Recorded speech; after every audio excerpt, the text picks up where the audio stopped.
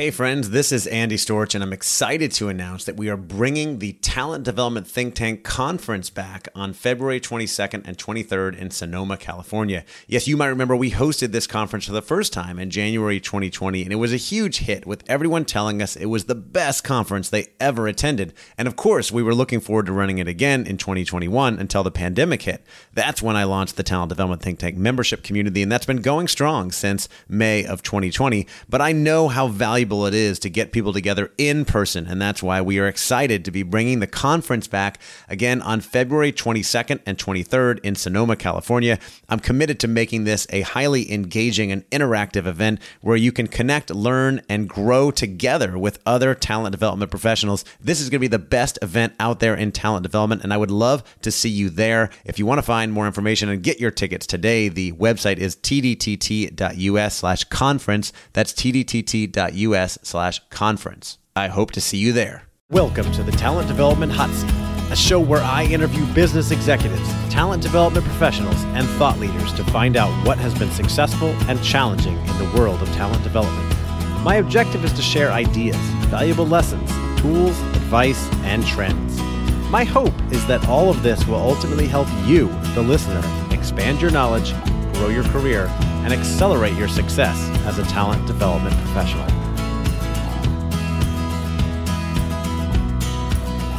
Hey everybody, welcome to the podcast. I am your host, Andy Storch, and I'm excited that you are joining me today. I've got a great interview for you with my friend Claire Josa, and Claire is the UK's leading authority on imposter syndrome, the author of 8 books, and an expert in the neuroscience of psychology of performance.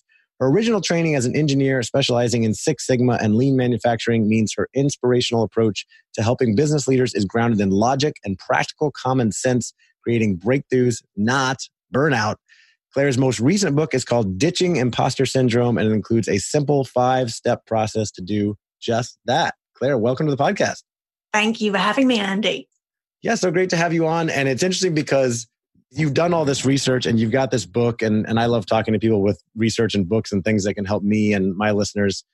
But it's also cool because I've had a kind of a insider view to this whole process because you and I met last year at the Youpreneur Summit in London, and we joined a mastermind group together, and we've kind of been supporting each other through a lot of different things. You, as you've been going through creating this new book and releasing it and all the stuff that goes into that. Me, as I'm organizing a conference coming up. Yep. And we're recording this in October and getting together again in London just a month from now.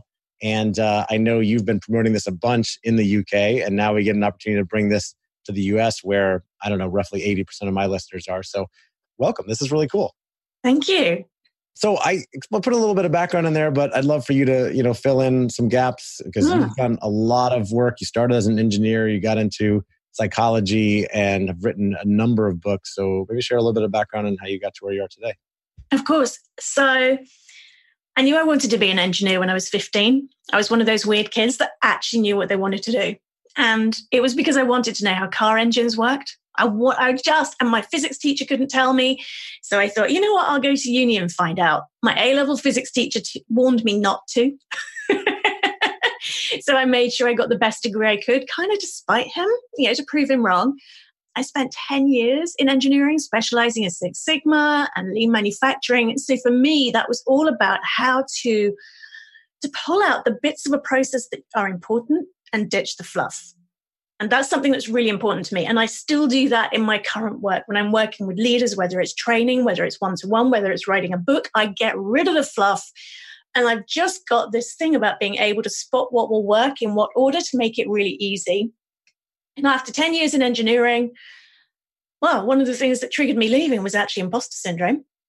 That whole, what if they find out I'm not good enough? I didn't belong. It didn't matter what my appraisals looked like. It didn't matter what the feedback was.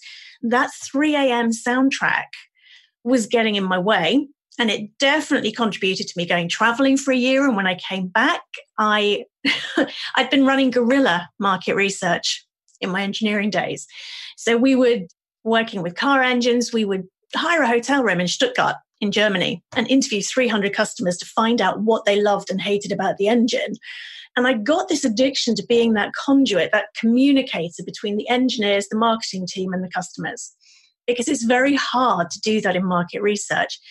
We had some incredible breakthroughs. And then that meant when I came back from traveling, I ended up as head of market research at Dyson, as in fancy vacuum cleaners and hand dryers. Yeah. So when I got there, I'd been studying psychology. I qualified as an NLP trainer, and I realized that actually I wanted to make a bigger difference in the world than I could in somebody else's business. And that's when, 2003, I took the leap, set up my own business, specializing in working with senior leaders who are on that journey to become the director, the board members, the partners in the next 12 months, but they know they've got those self-imposed glass ceilings. And from day one, every client I've worked with pretty much has had imposter syndrome at some level getting in their way. It's like it's the block that's still there when you fixed the mindset and the self-doubt and the limiting beliefs. It's the one that lurks under the surface, like that crocodile in a Florida pond, yeah? It's there waiting to get you if you dare to put your toe in the water of stretching a comfort zone. Yeah, and can you maybe back up and kind of define for us, for those not really familiar with imposter syndrome, what does that mean and what do the symptoms look like for people that are dealing with it? So I define it as being the difference between who you think you need to be to achieve something and how you see yourself as currently being. That's the imposter syndrome gap. So it's very much at that identity level. It's not, I can't do that, I don't have that skill, which is a behavioral level. It's right below the surface at who am I to publish that book? Who am I to speak on that stage? If I stretch myself and take that next level of promotion, what if they realize that I'm not good enough and I don't know as much as I should? So when you're looking at team dynamics, these are the people who are your rising stars who suddenly hit this absolute ceiling and won't go any further. And if you pull them to take them further, they start showing all sorts of stress-related behaviors. They can become people pleasers. They can become nitpickers. They can become even bullies, micromanagers. So you see this sudden transformation in personality that's a warning that possibly imposter syndrome is at play. So it's all about who am I to be doing that, despite the external evidence that you're more than good enough. If you work in talent development, you know that your job has become more important than ever. The problem is there's so much uncertainty and noise out in the business world, and things are changing so fast, it's hard to know where to go and what tools and resources to use to solve your problems. That's why I recently launched the Talent Development Think Tank community as a central and safe place to access information, ask questions, and talk with other L&D professionals like you so that you can achieve your goals and accelerate your career. Join today to get instant access to our online platform and community of ambitious, helpful talent development professionals who understand your world and can help you solve your problems. Right now, I'm offering 25% off the subscription price to podcast listeners. Just go to talentdevelopmentthinktank.com and use code HOTSEAT for 25% off. That's talentdevelopmentthinktank.com and use code HOTSEAT. Thanks, and on to the episode. Would you say there's almost a gap between how you perceive yourself and how others perceive you and the way you're showing up? Absolutely. And one of the things that means this gets overlooked so much in businesses is because to the outside world, that person seems confident and successful. They might well be going on stage at the corporate events and speaking. They might be heading up a division, but at 3:00 in the morning, they're dying inside. And this affects their performance, their productivity. It can affect their team. It affects their division's profit. And it becomes contagious because if this person is doing those stress response behaviors, then it ripples on down through the team. And you can have an amazing team that actually becomes scared to take risks or to speak up or to make mistakes. So it can cripple an entire business division. Because they see their leader or their manager who is afraid to step up or speak up sometimes. And a lot of that is due to the fact that they don't necessarily think they have some skills, but that they really don't have what it takes to do that actual job. And if they speak up too much, they're going to be found out. So that is definitely one aspect. And the other aspect is they become perfectionists. And so that person will set their standards so high, but because when you're in a leadership role, your performance is measured by what your team delivers, they start to micromanage their team members. and they start to criticize people if there's a mistake, and blame starts getting thrown around. And you're really looking for a change in these behaviors. Somebody who used to be brilliant, collaborative, consultative, suddenly becoming this micromanaging bully boss that means everybody's terrified of making a mistake. And all that's actually happened is this senior leader is terrified that they'll get found out. So they need to hold their team to the same ridiculously high internal standards. Right. And I'm guessing they see their team's work as a reflection on them.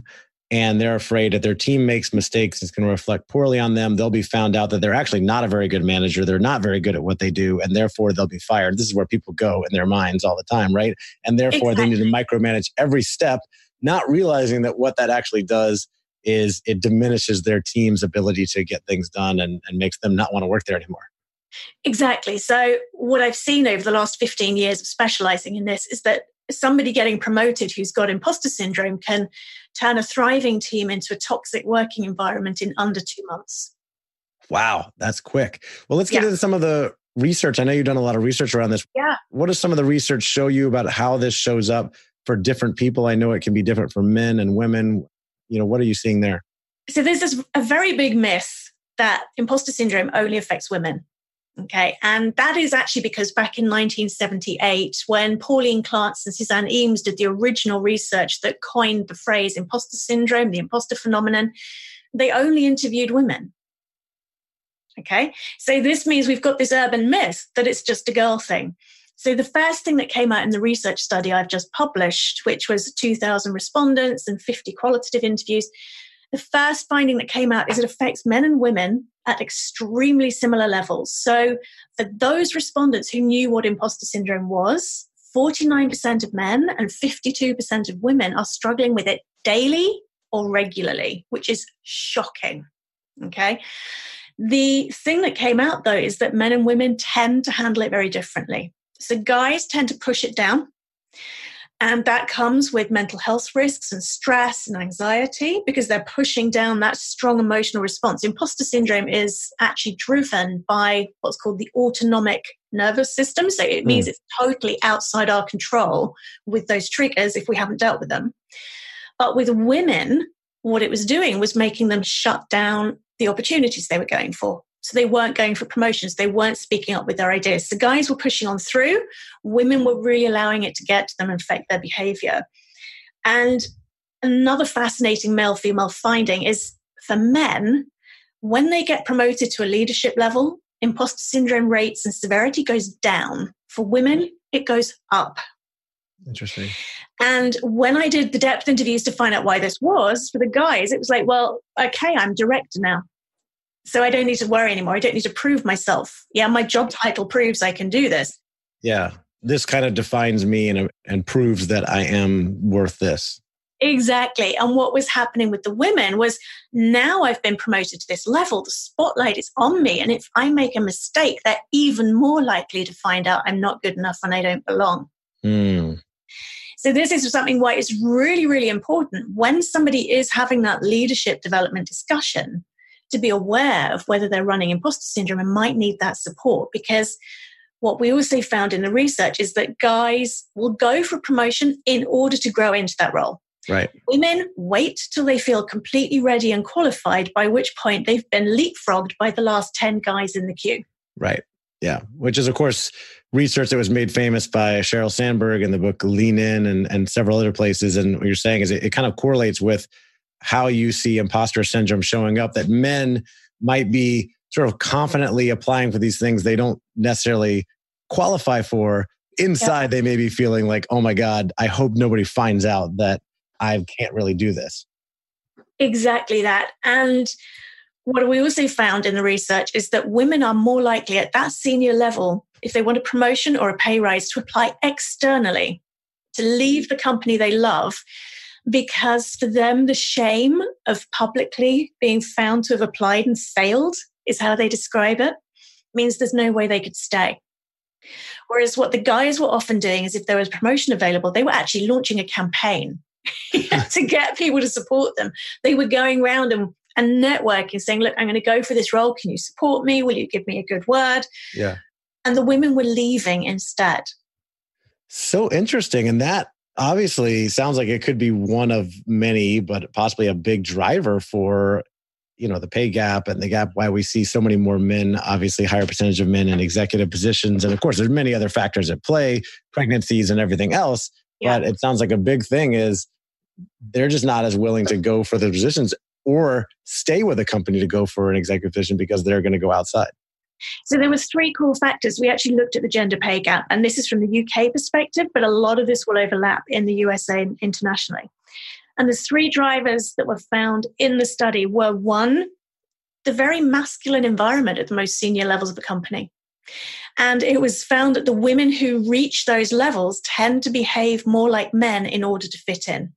That's not every company, but a lot of companies I interviewed had that layer of management beyond which the collaborative approach, that feminine aspect of leadership was less valued, and you had to shut that down and behave more like a guy, and suddenly politics came in. So that was one factor. The other factor that came out really strongly is this lack of flexible working. And the fact that women felt forced to choose between the longer hours a leadership role would require and spending quality time with their families. Now, obviously, there are men out there as well for whom that's a difficult choice. But for women, that was a much stronger driver. So they were actually applying for roles, for example, after maternity leave, that they were overqualified for because they didn't want to have to do the hours and the international travel that leadership roles would take, and the flexibility was not there. And the third factor was that imposter syndrome, because these women are more than good enough to be at board level, to be the CEOs. But whilst they're spending their 3 a.m. sleep talk convincing themselves that they're not, the likelihood of them going for those roles and excelling is really low. That makes sense. So interesting. Now, you mentioned a little while back that 52% of women and 49% of men are dealing with or suffering from this imposter syndrome on a regular basis. So is there a division there between, let's stay with women who are dealing with imposter syndrome being less likely to apply for those things, and women who don't deal with that, maybe for some reason they have a lot more confidence in themselves and belief in themselves that they are more willing to apply for those executive roles? Absolutely. So when I look at the stats, when I didn't ask people hypothetically what they would do, we asked them what they had done in the past year. Okay. So these are from the last 12 months. 56% of women had regularly not spoken up with great ideas or controversial opinions for fear of being criticized due to imposter syndrome. And that means that their leadership team doesn't see their potential as much as they would with someone without it. 25% had turned down opportunities they secretly wanted. 35% in the past year had not put themselves forward for a promotion or an award that they knew they deserved. And 37% of women with imposter syndrome had not asked for a pay rise that they knew they deserved in the past year. Interesting. But imposter syndrome, you can do something about it. This is the crazy thing. Yeah, that's what I want to get into. So I know you have ways of spotting this. So for people, the 4 Ps model, for people working in organizations, you're thinking, oh my gosh, I've got to help some of my executives that could be dealing with this. How do we find out if they are or not? Okay. So when we did the research, we found that there are four main symptoms of imposter syndrome, and they fall under the 4 Ps model. And they actually fit with the fight, flight, freeze response. So that autonomic nervous system, that stress response, that fear response, and they overlap perfectly with the behaviors we were seeing. So the first one is perfectionism. And only 16% of respondents admitted to this as a result of imposter syndrome, but 52% showed perfectionism behaviors, such as kind of going to war with a project, setting their standards so high that it's almost unachievable. But if you do achieve those standards, writing it off as a fluke or luck or a one-off. Okay. So perfectionism, you're looking for somebody who has become a perfectionist. And the way I always tell the difference is you look at the shoes, okay? Somebody who's a natural born perfectionist, their shoes will be perfect, their nails are perfect, their hair is perfect. Somebody who's doing it as a stress response, it's their working behaviors suddenly become perfectionism. You'll hear them criticizing other people's work. You'll see them going to the nth degree. You might hear them after a meeting saying, oh my goodness, did you see the typo on slide 72 when the rest of the presentation was brilliant? So that's the first P. And that fits with the fight response. You are going to war with that project. Okay. The second one is procrastination. which was 62% of respondents. And this is looking incredibly busy, but they're not actually making progress. Okay, it's like that duck's feet underwater. Yeah, they're really busy, and on the outside they might seem quite serene, but you'll see over time they're not making the progress that amount of effort should be producing. The third P is paralysis, which is very common in the corporate world. So this one fits with the freeze response. So in the procrastination, they're running from the project. The paralysis, they're just rabbit in headlights, as we say in the UK. You must have played hide and seek with a 3-year-old, yeah? Of course. And I have kids now who play it all the time. So you're playing it with a 3-year-old and they kind of hide their eyes like this and say, you can't see me. Mm-hmm. Yeah. And the paralysis response is like that with a challenging project. It's as though the person is saying, no, it's not there. It's not there. Right. And they leave it and leave it and leave it. And then they use the last minute adrenaline rush to push on through and get it done, even if it means pulling an all-nighter. And that's incredibly stressful for them. That has a huge ripple effect on teams if there are key deliverable deadlines in that project. So that's the paralysis response. And the fourth one, there's a new terminology in the fight, flight, freeze response. Certainly in the UK, I'm sure it's in the States as well, which is fawning. So fawning, this comes under the P of people pleasing. So this is somebody who suddenly starts taking on loads more projects to help people that maybe are outside their remit, or attending meetings they don't really need to be in and being super helpful. It's an enormous issue in the entrepreneurial world where it's leading to discounting, lack of clear boundaries. But even in the corporate world, it's people saying yes when they want to say no, which leads to overwhelm, it leads to stress, it leads to performance and productivity issues. Wow, interesting. All right, so we got perfectionism, procrastination, paralysis, and people pleasing. I'm trying to figure out what I have done in my own journey of imposter syndrome, because I know I dealt with it. I'm definitely not a perfectionist, although I tend to, as a facilitator, dress up and put a tie on sometimes when it's unnecessary. And I'd always make the joke that if people don't have any idea what I'm talking about, at least I'll look nice. And maybe that was an indicator, as I was going into that. But yeah, I could see the procrastination and then the people pleasing. Like, hey, if you build a great network and you make sure people like you, then chances are they're not going to judge you as much. They're not going to fire you when they find out that you're not very good at your job. Exactly. And because all of these are driven by stress, as I said earlier, it means it's part of the autonomic nervous system. So they're not within somebody's conscious control. So it's not very easy to say to somebody, would you just stop procrastinating? Because you actually have to deal with the fear inside that's driving that stress behavior. But on the outside, these are 4 Ps that if somebody suddenly becomes more of a perfectionist, or they're procrastinating more, or they're avoiding a project more, or working longer hours is the classic perfectionism actually. Yeah. Or they suddenly start becoming very that people pleasing, wanting to be liked, wanting to collaborate, not making decisions on their own, they're early warning signs that it's worth having the discussion about imposter syndrome to find out whether that person's struggling with it. And then you can give them the support they need, because you can clear it. Yeah. Okay. Well, speaking of that support, what do we do? How do we help them or help ourselves? So the biggest thing a company can do is actually to open up the conversation. Almost everybody I spoke to in the depth interviews had been lying awake at 3 o'clock in the morning thinking they were the only person that felt that way. And that's so common when I run workshops or give talks on this. There will be somebody in the audience who says, I've just realized I'm not alone. And I've been beating myself up because I thought I was the only person that had this. So a really positive first step is to have a talk, have a speaker come in and talk about imposter syndrome in a way that opens up the discussion, because a lot of CEOs are scared it will become a badge of honor, justifying poor performance. So helping people to talk about this, because the respondents in the research found that by being able to just say to somebody, that was an imposter syndrome thought I just had there, it takes so much of the potency out. Yes, you still need to do that deeper dive work, but it stops it being something quite so scary. And the really big thing with imposter syndrome is this shame, that identity level. I must be a bad person. I'm not good enough if I feel this way. Right. So opening up the discussion.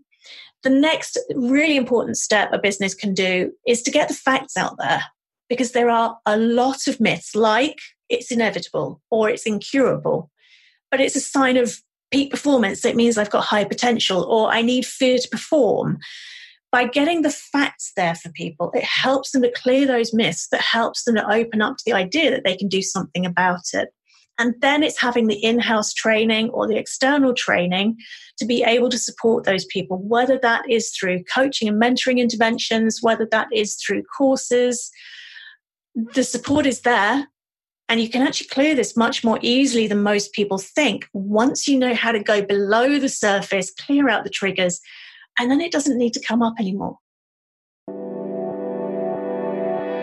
This episode of the Talent Development Hot Seat is sponsored by Advantage Performance Group. Advantage is the first place to call when you need leaders to lead, sellers to sell, and your business to flourish. We specialize in connecting companies with exceptional learning solutions to help them turn strategy into action and get their people doing the best work of their lives. We're also providing tons of great content on a weekly basis. In fact, we recently launched a great webinar series that has been going on weekly with content such as creating a culture of multipliers, gender equity, Liz Weissman's webinar on helping rid the world of bad bosses. We have a new webinar from Brent Snow on decision making. We have a webinar on multipliers and how to use multipliers during troubled times, calming the storm. We have a webinar from our partner Julie Winkle Giulioni on developing in place, how to continue your growth during remote working, and a webinar from Paul Middleton on the secret sauce for learning in the flow of work, plus many more. Just head to our website at advantageperformance.com, click on free resources, and you'll find the link to webinars and all of our other insights and resources there. Thanks for listening, and now back to the show. Yeah. So for organizations that want to help their people that are dealing with this, it's helping people actually talk about it, opening up a conversation. Yeah. And I like what you said there about, most people think that their own anxiety, depression, imposter syndrome, all these things, that they're the only ones suffering from this, right? And then you open it up and you find out everybody you work with is thinking very similarly, right? Like none of us feel worthy of our jobs. Not everybody, but 50%, right? Half of your coworkers are dealing with this too. And exactly. then on a daily or regular basis. Yeah. The day I discovered that imposter syndrome was not just a girl thing was about 12 years ago. And I was chatting with a board member, and he just sat there and he went, "No, guys get this too." He said, I sit there every board meeting I'm in thinking, God, what if they realize I don't belong here? Yeah. I was like, wow, it's there. If you look around the room you're in right now, there will be a good sprinkling. Okay, not with you because you're I'm looking around my room. There's nobody here. But what am I doing here? But if you're in the workplace, there will be a large number of people who have this kind of experience. And because it's running at that unconscious level, it does affect our performance. It affects our happiness. Right. I was having a conversation with a colleague today who heard about a CEO who recently took his own life because of imposter syndrome. Wow. Yeah. So for guys, because they push it down, research study found that men are 5 times more likely than women to turn to alcohol and medication to handle the stress, anxiety, and depression that imposter syndrome can cause. Living in that much fear every day when it's coming from your own self-talk is a really difficult place to be. And I think that people who achieve despite that are actually heroes. But let's clear it out so they can achieve because of who they are. Yeah, and let people talk about it. And you're right. I mean, I haven't done the research you have, but just being out there talking to people, my experience is that women are much more social and able to open up and talk with each other about their challenges and struggles and things they're dealing with. Yeah. And when I'm with male friends who are not like really close friends, all they want to talk about is sports, and nobody is willing to open up and show any type of vulnerability about, some of the challenges dealing with at work, even though we know that everybody, we think everyone's walking around and they all have it figured out, right? We're the only ones that don't, but everybody's dealing with challenges. And I have found for my own challenges that when I'm able to open up, that's why I join groups and surround myself with great friends that I can have these conversations with, because I've dealt with this too. I mean, we're joking about me looking around the room. There's no one here right now, but I'm running this podcast. I've done over 300 interviews, running podcasts for the last couple of years. People reach out to me regularly telling me how much they appreciate the podcast, how much they've gotten from it. And for a long time, every time I was genuinely surprised. Like, I can't believe people are actually listening to this, that they're actually getting things from this, that you're saying all these nice things about me. And I have had that thought, what if people find out that I'm really not that great? I really don't know that much about talent development or fear or any of the things that I talk about. on my podcast. I'm just interviewing other people, and the expectations might get too high. But I've definitely done some things to move past that. And I want to ask you about how can people that are dealing with those similar things, what can they do to put those thoughts on pause and really move past that imposter syndrome? So the first thing, Andy, is I'm going to pull you up on it. That whole, I really don't know that much. You and I both know that's not true. Right. So what tends not to work, if you want to help somebody really clear imposter syndrome or press pause if they're going down that cycle, is if I just say to you, but Andy, you're great. Okay, that doesn't work because there's something in your head, the neural pathways in your head, when you think a thought and it fires off the connections between the synapses and the neurons, they're well ingrained. So if I come in and say, but Andy, you're great, which I think you are. And Andy, Claire, you think that, but you don't really know me. You think that, but you don't really know. Exactly. So can you hear, this is called the backfire effect. Okay. And the backfire effect is where somebody contradicts an opinion that we hold and we dig our heels in. And your inner critic, that unconscious inner dialogue, does exactly that. So if a manager comes in and says to a team member, but look at all these great presentations you did do. Oh yeah, but every one of those was a fluke and it's the Icarus effect and I'm just waiting for my feathers to fall off my wings. Yeah. Right. So the key is this shift has got to come from inside. When somebody's got imposter syndrome, their internal referencing system, their ability to truly objectively judge their performance has got out of kilter. It needs recalibrating. So the first thing is those thoughts go around in your head. The thoughts feed biochemical reactions in the body that create our emotions. They create physical tension, stress, fear, and that feeds the thoughts. So you need to press pause on that cycle. And if you try and have this conversation with someone while they're stressed and while they're stuck in the fear, it won't go in. So I have an ABC process that any manager can use immediately for an intervention. Accept, breathe, choose. So the first thing, accept, is that was an imposter syndrome thought. And that's all it is. That was an imposter syndrome thought. As Carl Jung said, what you resist persists. If you've got a thought that's not making you feel great and you try and get rid of it, or you try and fight it or push it away or tell it it's wrong, it's going to fight back. You're giving it all of your attention. By accepting that was an imposter syndrome thought, suddenly it becomes just a thought. Then the next thing, this is my background as a meditation teacher, is breathe. And if you do a really deep breath in through the nose and out with a sigh, just imagining that you're letting that thought go. You do that 3 times and then a minute of belly breathing. And what this does is it resets the nervous system. So that fight, flight, freeze response stands down. Yeah. And the parasympathetic nervous system, which is our relaxed, okay, happy side, comes back into balance. So accept the thought, breathe and just let it go. And those sighing breaths, that kind of, they just feel so good. Yeah. And then the C is choose. Choose a thought to think about your performance that is specific and positive and makes you feel better. So this is how to press an emergency 60-second ABC, accept, breathe to reset, choose something specific and positive to think about your performance. It helps to rewire the neurology. It helps to train your inner critic to actually be your cheerleader. And it means that if you then have that discussion, the person's in a much, biochemically, they're in a much happier state. They're much more likely to take on your positive feedback and your offers of support. The backfire effect is less likely to kick in. And even if you're in the middle of a presentation, you can do the ABC with the less audible sighing, and you can turn around an attack of imposter syndrome in just a few seconds. And that buys you the time to, at a later date, look at what the triggers were and clear those out at a deeper level. I love that. And of course, I'm a big fan of meditation and mindfulness. I've been, practicing every day for over 3 years, and I've found that it has helped so much. And I've also learned that, that same breathing, stop and breathe technique helps when you're experiencing, anger or fear, something is triggered in your amygdala, right? Because your boss says something to you you don't like, or a colleague offends you, says something that gets you upset, that before you write that angry response to your email or whatever it is, you stop and take a breath, and logic can start to take back over in your brain versus that amygdala fight, flight, or freeze like we talked about earlier. And it's exactly that. I'm so glad you raised that, because that fear response does divert the blood flow from the frontal cortex that does your brilliant thinking to the primal part that only cares about you not being eaten by the saber-toothed tiger. Right. Yeah, that's looking at, right, okay, I'm fighting. And as you say, you send a completely different email. If you're in an emergency situation with imposter syndrome, all of that stress response stands down. Suddenly you can think straight and concentrate again.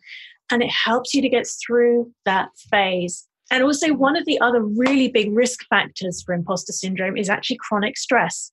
If somebody's living or working in an environment that is very stressful, it means they're constantly on that high alert with the adrenaline, the cortisol, and the sympathetic nervous system. This can actually trigger hypervigilance, where they're constantly on the lookout for threats. If they have a trigger that when my boss uses that tone of voice, I suddenly get scared he's going to find out I'm not good enough. If they're running chronic stress, the gap between that trigger and the imposter syndrome response becomes zero. So anything you can do with meditation, with working with different working environments, taking that stress out means that you have a longer fuse on imposter syndrome. So you have more time to spot it and to run the intervention processes that mean it doesn't have to affect you. So the last question I have on this that's coming to mind, and something I still struggle with a little bit, is as you're doing these things and ditching that imposter syndrome, right? And it may never completely go away, but you're doing and you've got more steps and information in your book, Ditching Imposter Syndrome. As you're ditching imposter syndrome and you're accepting, right, the fact that you are really good at what you do, right? You're a good manager, or you're a good data analyst, or I'm a great podcaster and connector and good at interviewing people and bringing people together.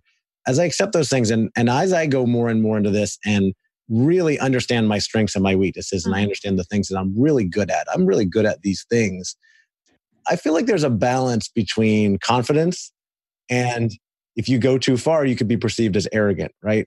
Oh, absolutely. So how do you accept these things without showing up as, oh, that guy just thinks he is the greatest thing, right? And then all of a sudden you're arrogant and now you are being perceived poorly. So this is another one of the big myths about imposter syndrome, is I need imposter syndrome to keep me humble. Right. Yes. Okay. Those thoughts too. So firstly, some of the listeners, Andy, might not know how to build that confidence. So I've got a technique I use with my clients called 3 micro wins a day. Every single day, you write down 3 tiny specific things that you did that feel like wins. And what you're doing is actually retraining your brain to spot those at the end of each day. And you do that without fail for a week, and suddenly your brain is spotting them all the time. So that's a technique. If you were listening to Andy talking about what he's doing well, that's how to start training your brain to spot that stuff. As for imposter syndrome being necessary to keep you humble and stop you being arrogant, I would contest that actually being a decent person is enough for that. Yeah. We all know when we've gone that bit too far and we've become arrogant. And actually, my research in the last 15 years have shown that the majority of people who come across as arrogant and rather in love with themselves are actually struggling with imposter syndrome. And that is their stress response, is to make themselves look so great to the outside world that they feel safe. Yeah. So for the vast majority of us, simply being decent human beings, understanding and caring about how others feel and perceive us, that is enough to keep an ego in check. Interesting. So if you are a decent, caring person, like we both are, right, then that's going to come out, and you're not going to be necessarily perceived as an arrogant jerk. I mean, I think you still have to think about how you show up. If I just go around saying to everybody, hey, I'm really great at what I do, then that may rub some people the wrong way. But if they dig deeper and you have more of a conversation, and I can say, look, and I usually introduce it this way, I've done a lot of thinking and analysis, and I've gone through so many different things to discover what are my strengths, what are my weaknesses. And I own my weaknesses, and I don't worry about trying to improve those anymore. I delegate, I outsource, I find partnerships and help, and I focus on those strengths because I know what those are, and I'm confident in my abilities to go take advantage of those. And, I want to develop those things even further. And one of the other things that, and I'm sure you cover this too, that has really helped me move past this idea of the imposter syndrome and what if people find out that I'm not who they think I am, is to focus on being 100% authentic in who I and how I show up and be my true self and know that that is enough. Yeah. Right. And if they don't like that, then, they can go follow somebody else. That's totally fine. But as long as I'm not trying to be somebody else, then I can't ever be found out as a fraud. Exactly this. And when one is talking about skills and strengths and qualities, it's really important to look at what is my intention behind discussing this with someone. Because sometimes the intention is, I do need a bit of an ego boost. And in that case, you're going to come across as big-headed. If your intention is, I need them to see this because it's going to help them make a hiring decision, then that's fine. Yeah. So when we look at our intention, and then what I talk about in the finals of the 5 stages in ditching imposter syndrome is actually taking off the secret masks and becoming the leader that you were born to be, which is exactly what you're describing, Andy, is showing up with all of who you really are. Yep. Really connected with that inner genius so you can make the difference that you're here to make in the world, whether that's through a business, whether it's through your own company, whether it's through voluntary work, taking off the self-defense masks so we can be all of that shining being that we really are. Yep. And then we get to really share our gifts in a way that other people find inspiring instead of intimidating. Yeah, which I think in today's economy and world, we're coming to the end of 2019, that people want authentic leaders. They want their leaders to show up transparent and authentic and be their true selves. And so more and more, I think it's so important to move past the fear and just do that. Claire, this has been great. Last piece of advice for anybody who is maybe they're listening and thinking, I definitely deal with this, or my colleague is dealing with this. Last piece of advice to help them is listen without judging and without trying to fix. Okay? Because the single most important first step when you want to clear out a pattern that you've been running for many years in your life is to be heard without judgment and without somebody trying to shut that pain down. Yeah? So that's real listening, whether it's to somebody else or to yourself, and just let somebody be heard. Yeah? You don't need to fix them. If they're ready for fixing, they'll find the solutions that they need. But to be there for somebody and just let them speak, because it might be the first time they've ever talked about how they're feeling. And that is one of the greatest gifts you can give someone on a healing journey, for them to then start taking the inspired action to release that pattern forever. Oh, I love that. I love that. So listen to yourself, to others, find someone who can listen to you, be willing to have a conversation, share all your true thoughts and feelings, be truly vulnerable, and things are definitely going to get better. Claire, this has been fantastic. Exceeded my expectations. I love everything that we talked about here. I think it's going to help a lot of people. For anybody listening who wants to find out more, maybe get the book or find out about working with you, where's the best place for them to go for that? Okay, for imposter syndrome, the website is ditchingimpostersyndrome.com. The book's available to order in bookstores and via Amazon and other online retailers. And to find out about my other work, my leadership work, it's clairejosa.com. All right. And we'll put links to all those things in the show notes. Claire, thank you so much for coming on and sharing all of your experience and wisdom with us. I really appreciate it. So thanks again for coming on the podcast. Thank you so much for having me, Andy. All right. Take care. If you're looking for a place to connect with colleagues and peers from your industry and find out what other people in talent development are working on, you need to check out the brand new Talent Development Think Tank membership community. Inside, we have members from companies all over the world who are working on all different things in talent development and sharing what's been working, what's been not working, and answering each other's questions so we can all get our jobs done more effectively and be more successful in our careers. If you'd like to join us, we'd love to have you. Just head on over to tdtt.us/community, and you can use code HOTSEAT for 25% off your subscription. That's tdtt.us/community and use code HOTSEAT for a limited time for 25% off your subscription. If you have any questions, reach out to me and let me know, and we'll see you there. Thanks for listening to the Talent Development Hot Seat. If you got value out of this show, please subscribe, leave a review, and share with your colleagues and friends. We want to spread the word and add as much value to the talent development community as possible, and we need your help. As always, you can find more information and connect with me at talentdevelopmenthotseat.com. Take care.